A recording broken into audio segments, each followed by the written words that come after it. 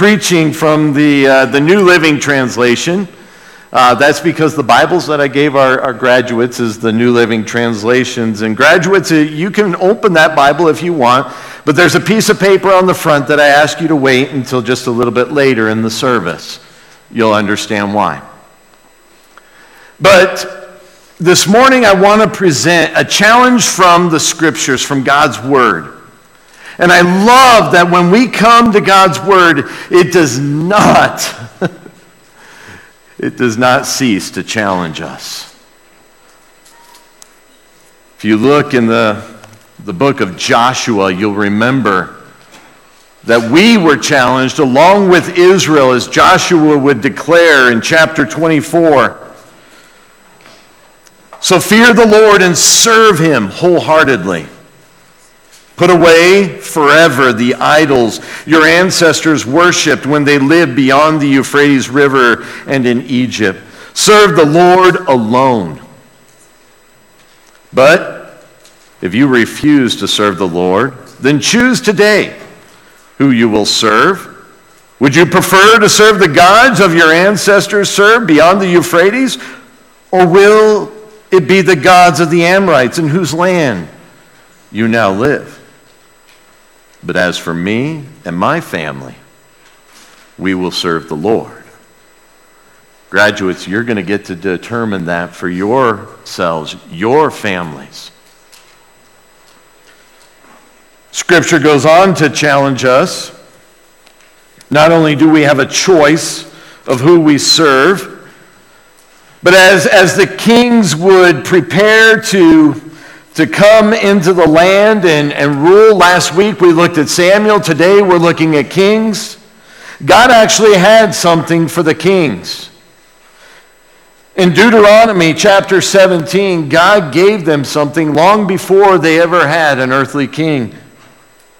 Listen to the instruction. And young people, old people, in-between people, this is good instruction for us to heed and consider too.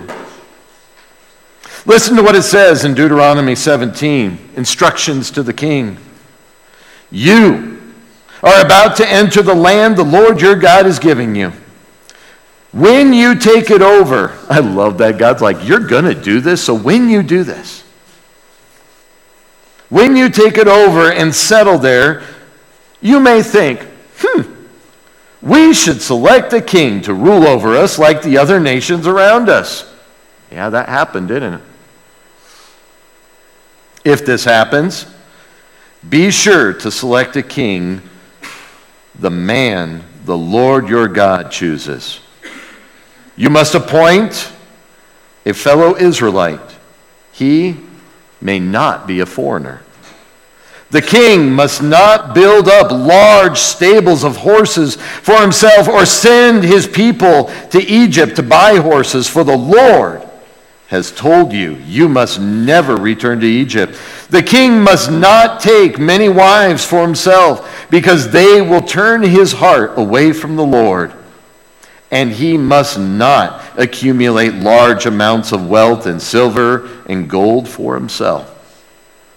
When he sits on the throne as king, he must copy for himself this body of instruction on a scroll in the presence of the Levitical priest. He must always keep that copy with him and read it daily as long as he lives.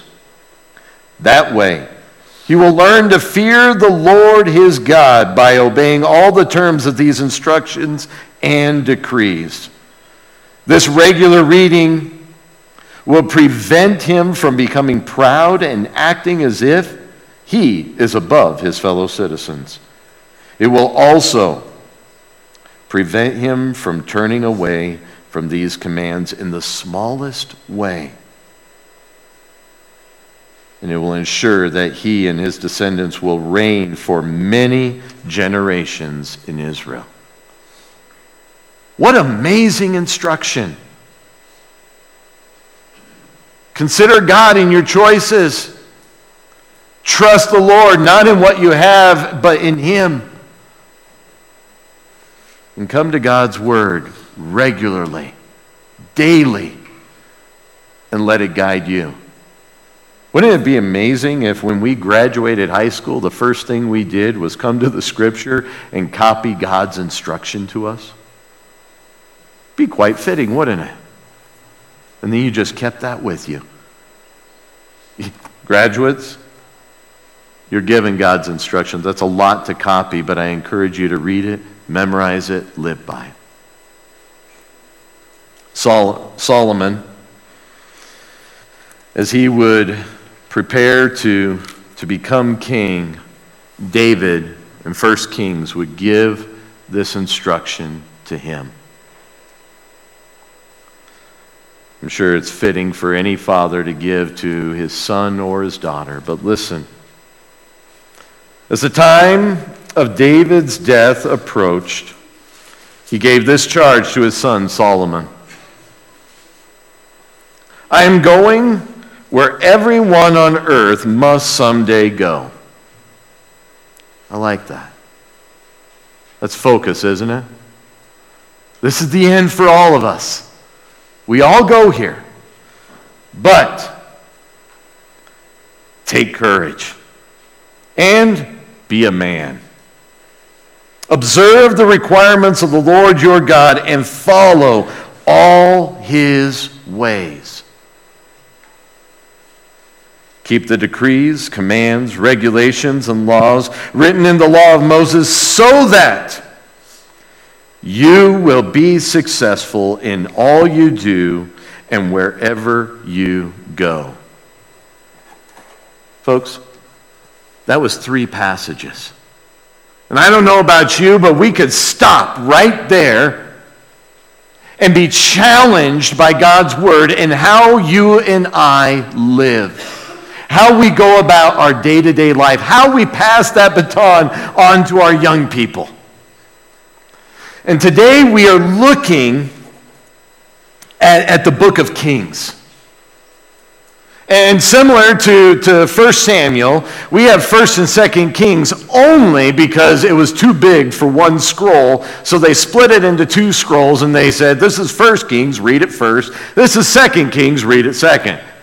But this is one book, one instruction. But what instruction we've already received from God's word? First of all, choose to serve the Lord. And then we are challenged to daily be in God's word. Keep his decrees, his requirements, his instruction before us daily. And then follow his ways. See, the thing is as we look at kings, and we're going to look at a lot of generations, we're going to be looking at successes and failures. And they failed not because they didn't have the information, not because of lack of knowledge. Rather, they failed for lack of obedience. This morning when you leave here, you will have a choice. You and I will have to make a choice daily. And they chose to disobey. They failed for a lack of a desire to even care or follow God. They failed because rather than wise choices, they made foolish ones. The book of Samuel introduces the idea and the concept of an anointed one to come, the Messiah. And as we looked at Samuel last week, we saw that this promised one is coming and will sit on the throne of David, will come from the line of David. And so as we look at Kings, we're seeing God's faithfulness. We're going to look and see how God is faithful to his promise and keeping that line of David, even in the midst of poor choices. And we'll look at a span of over 384 years.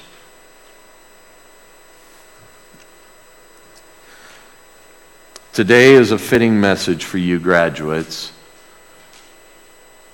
Today is a fitting message for those of us who have already graduated.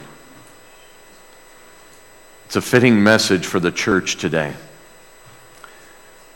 Because as we sit here this morning, we observe generation, and generation.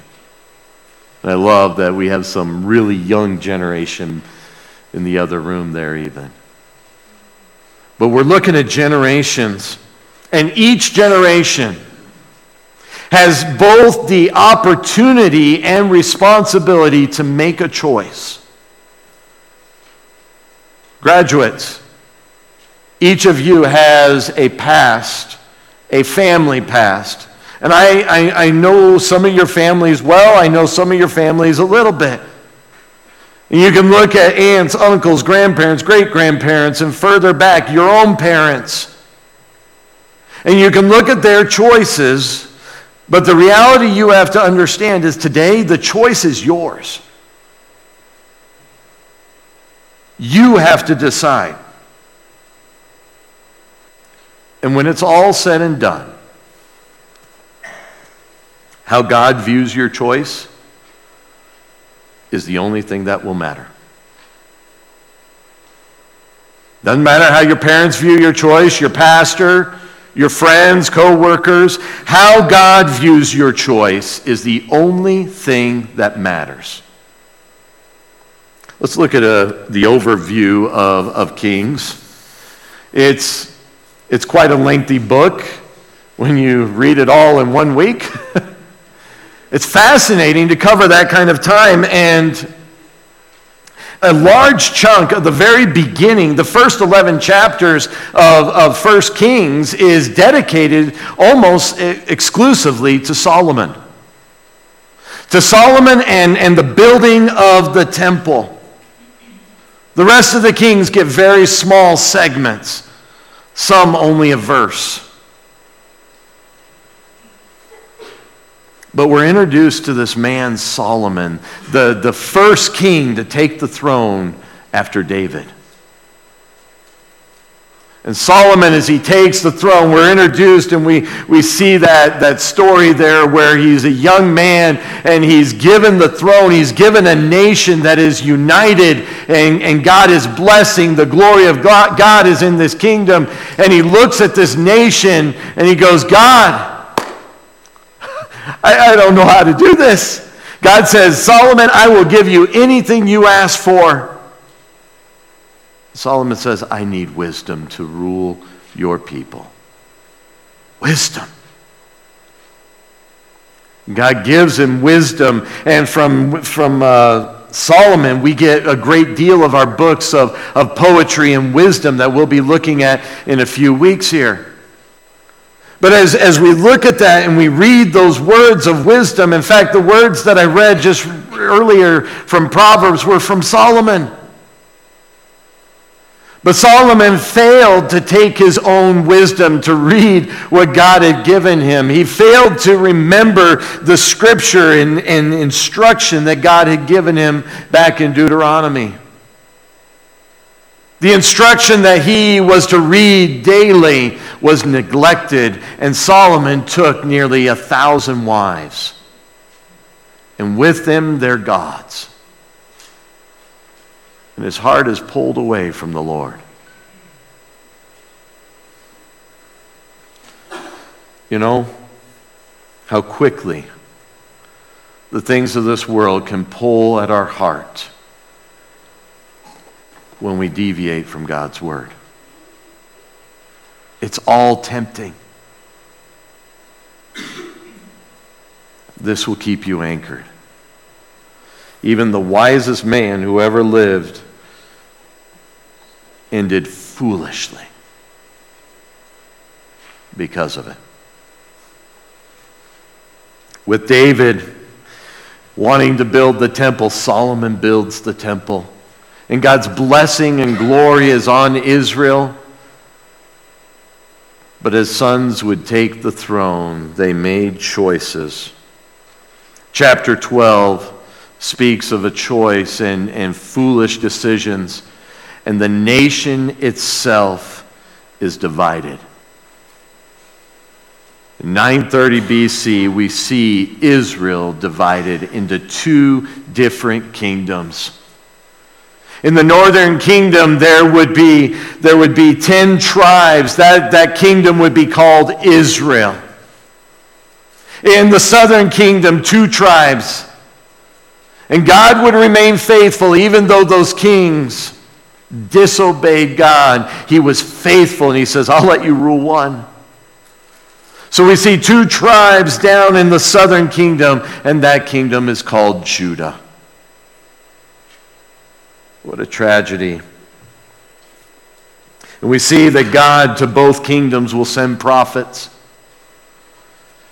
Men of God who would speak the word of God to these kingdoms, to the people, and still we see throughout the book of Kings, both in the northern and the southern, a theme, a central theme of this book. We see disobedience to God's word. Once again, not for lack of having it, but knowing it and choosing to follow other gods, other desires. We see a disobedience, and because of disobedience, division occurs. First, we see the division occur among men. Brothers fighting brothers. Tribes that are split apart and a kingdom ripped in two. We see division between man and God. A nation that was following God. A people that worshiped God and celebrated Him is divided and ripped away because of their disobedience. They step away from God.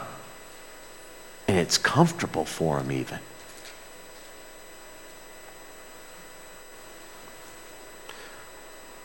Mark this. Sin always separates us from God. And disobedience in all its forms, small and great, is sin. Think about that. Disobedience on any level is sin. And because of that, we see dispersion occur in the people of Israel. Both tribes eventually are dispersed. Consequences. Our sin has consequences. And we see that in the book of Kings. Israel is taken into captivity with the Assyrian Empire in 722 BC. Judah holds out just a little bit longer as some of their kings are following God, and God holds off on the consequences. But eventually in 606 BC, we see the consequences catch up.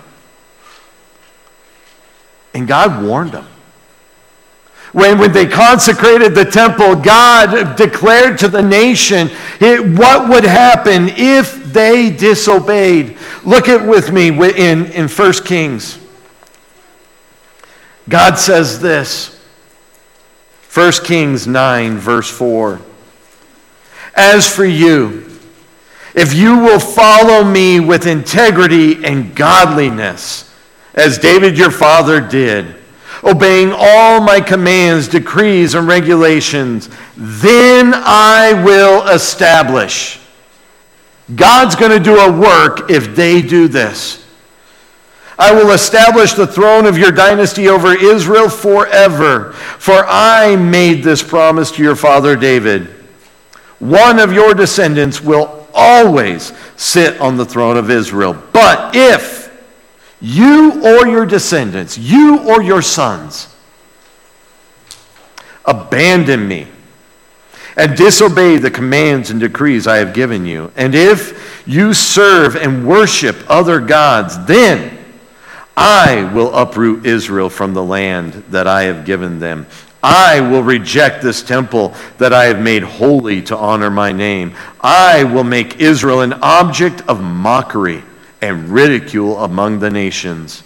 And though the temple is impressive now, all who pass by will be appalled and will gasp in horror. They will ask, why did the Lord do such a terrible thing to this land and this temple? Why?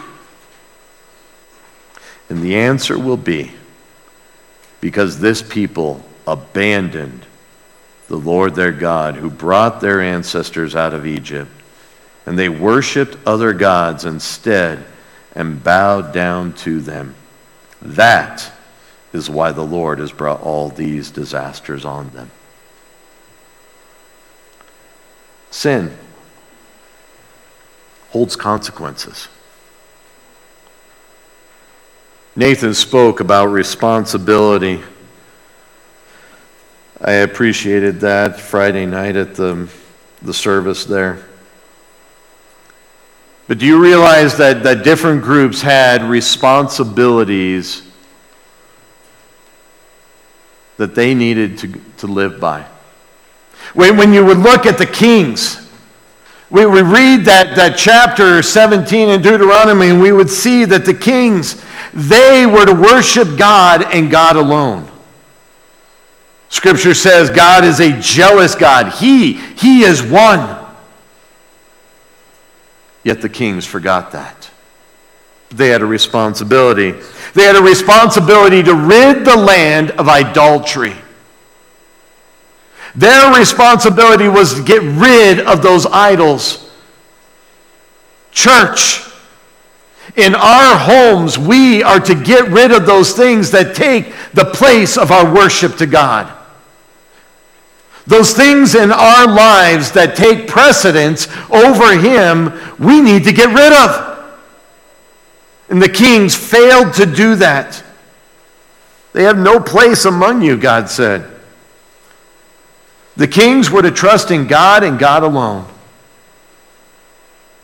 Yet we would see time and time again where the kings would desire for themselves to be built up, their armies to be built up, so they would place confidence in that. Oh, how we do the very same thing in a subtle way with our careers, our bank accounts, our retirement.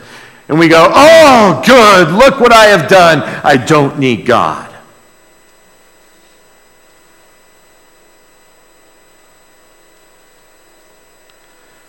They were to be faithful to His commands. That's not a great deal of responsibility. It's simple, it's plain, but oh, how they deviated from it. We have the prophets that would come, and the prophets were not these fortune tellers where they go and they just tell the future. That was not their role. The prophets would come and they would speak on behalf of God. The very words that they would declare to the people and the kings would be the oracles of God, His word. Oh, how wonderful it is that we today have God's word written for us, that we can read it, know it, memorize it, live by it. They were to call out idolatry. They were to call sin, sin. Oh, in America, we have been so good at calling sin by other names, haven't we? It is so much more comfortable to call it something else instead of sin. But the prophets were called to call it sin, and they were called to call the people to repent. They would come with a firm voice, a firm hand, but they were calling to repent. Come back. That repent is about face. You're going this way. Repent and come back. Oh, how God wanted His kings, His people, His nation to come back to Him.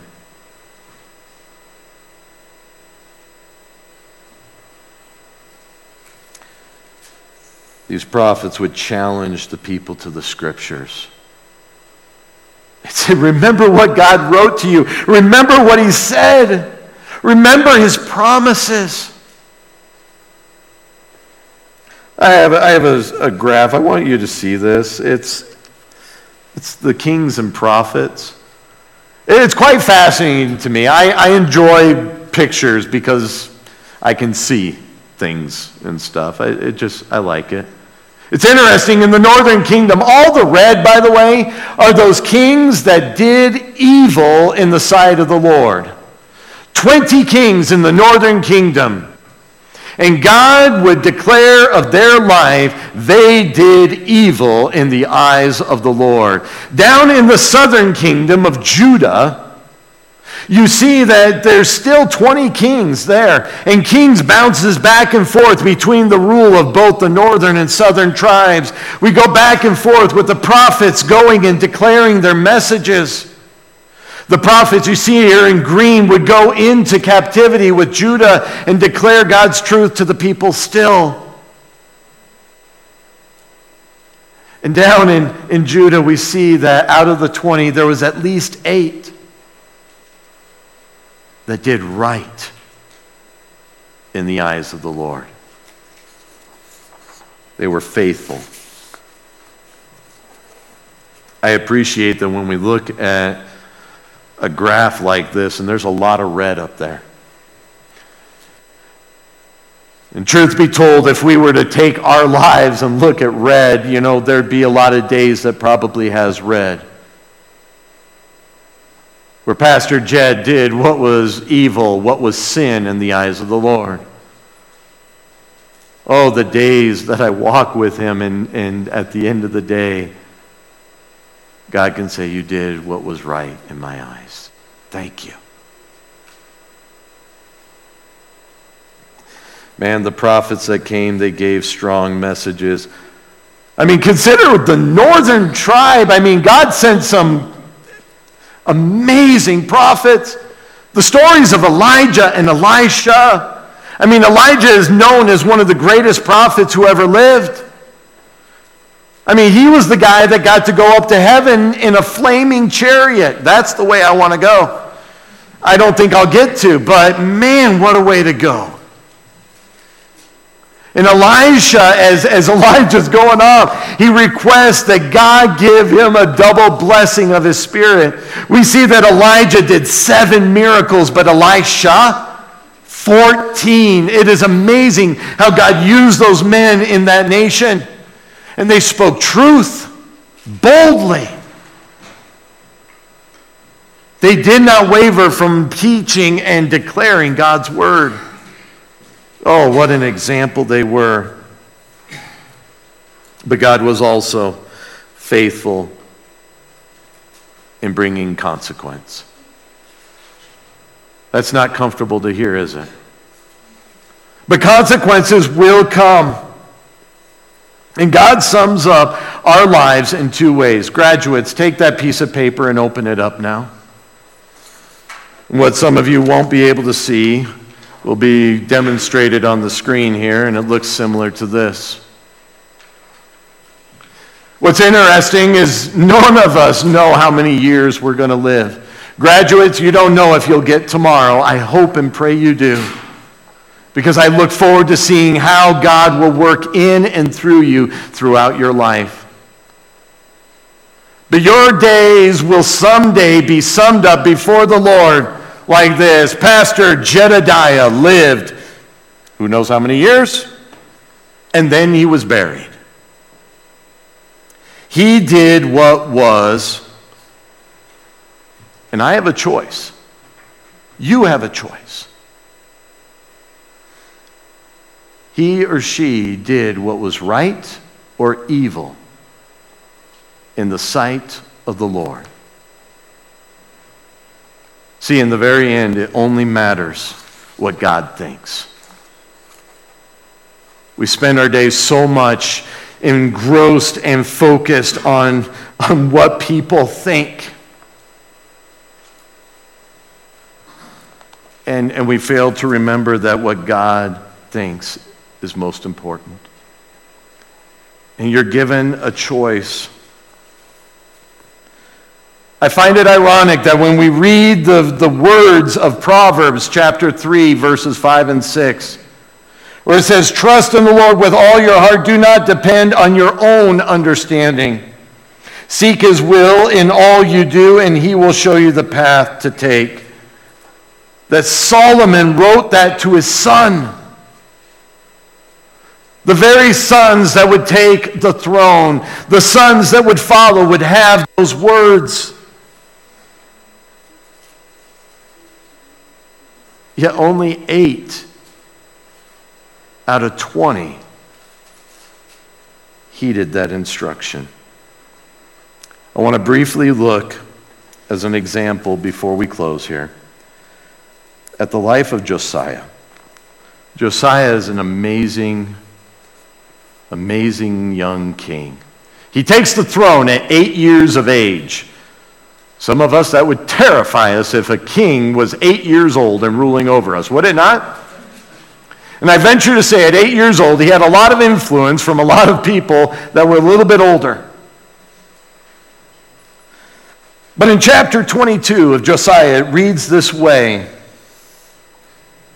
he did what was pleasing in the Lord's sight and followed the example of his ancestor David. He did not turn away from doing what was right.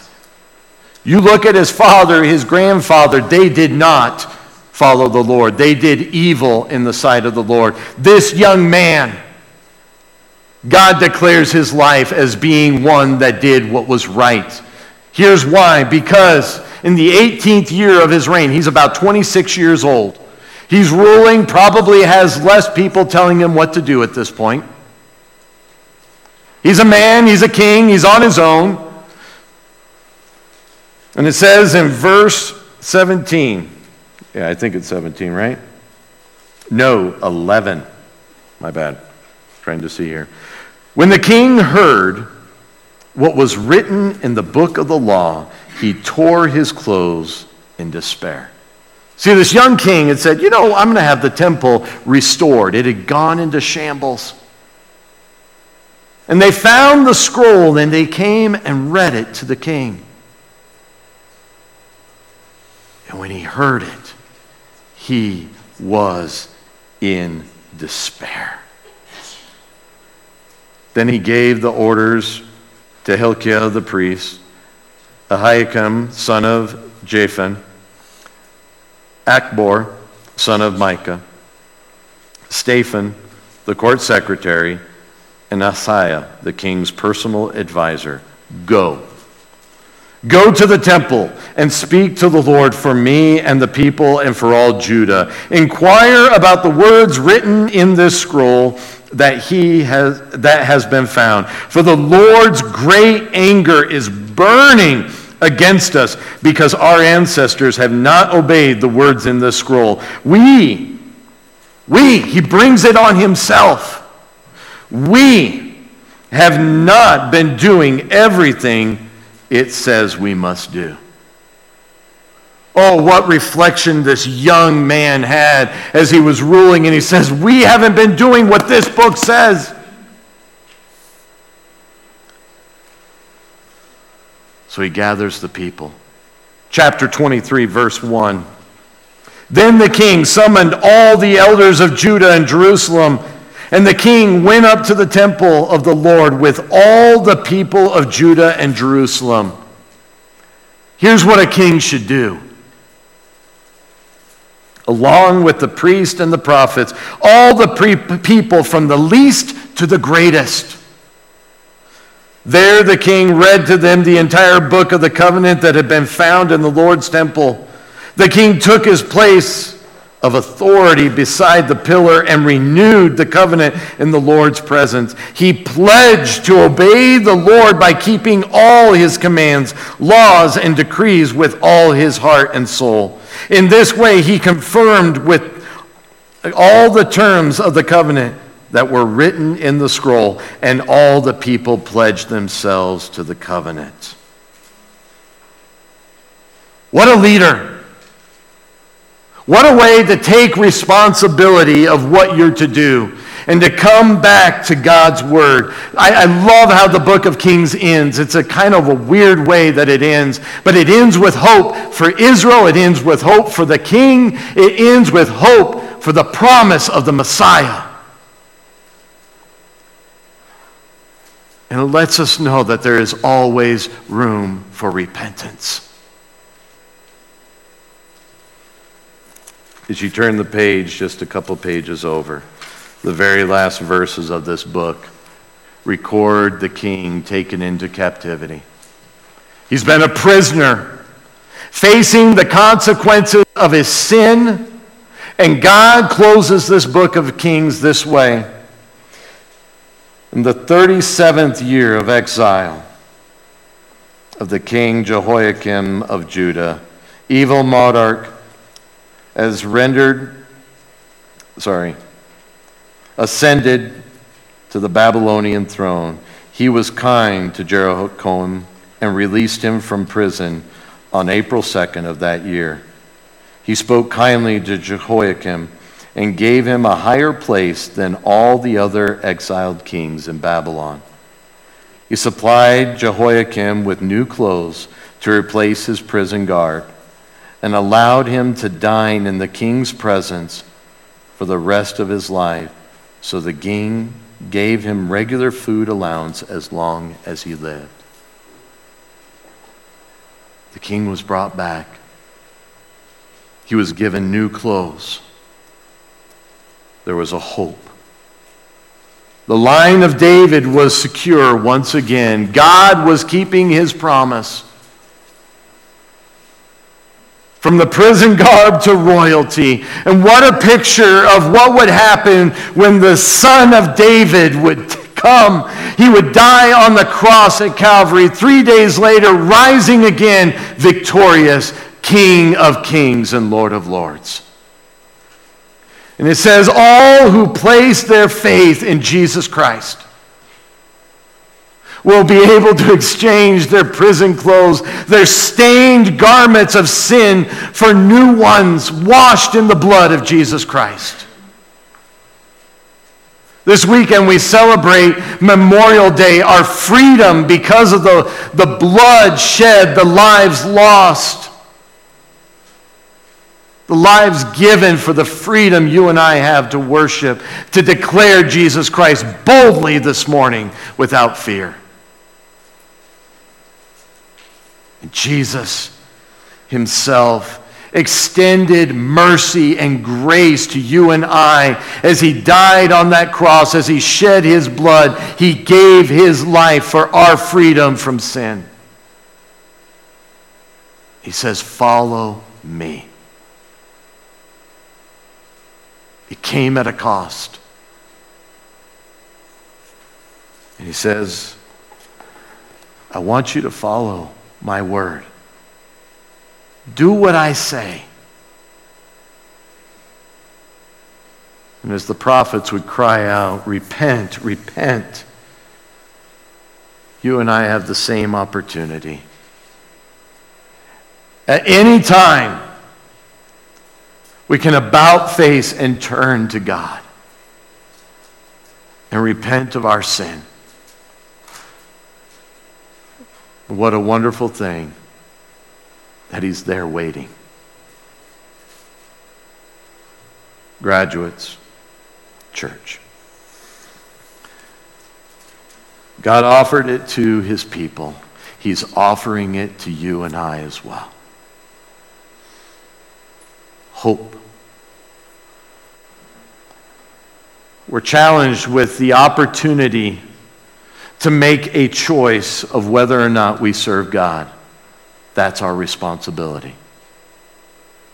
We are daily challenged to come to God's word. That's our need. We need his word in our life daily. And each of us, given the responsibility, the opportunity of whether or not we choose.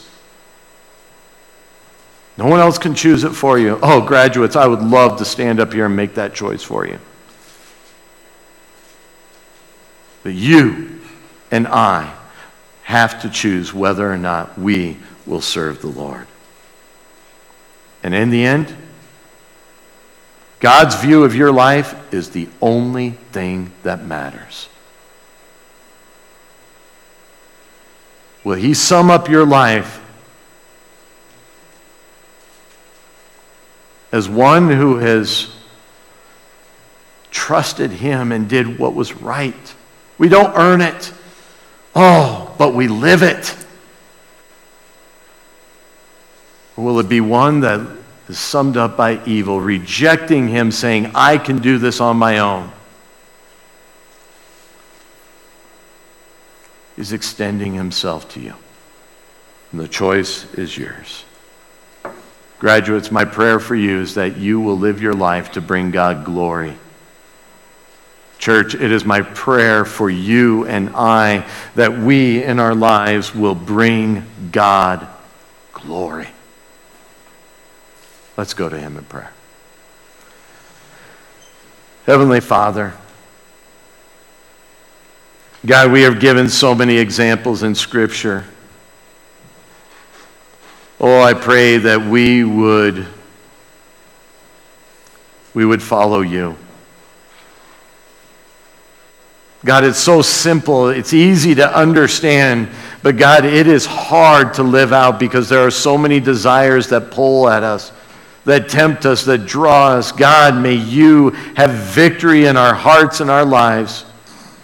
And God, once again, I just want to say thank you for these graduates. And Lord, as a church family, may we be faithful to bring them before your throne of grace regularly and faithfully. God, we love you, and we thank you for your Son, Jesus Christ. It's in his name we pray. Amen.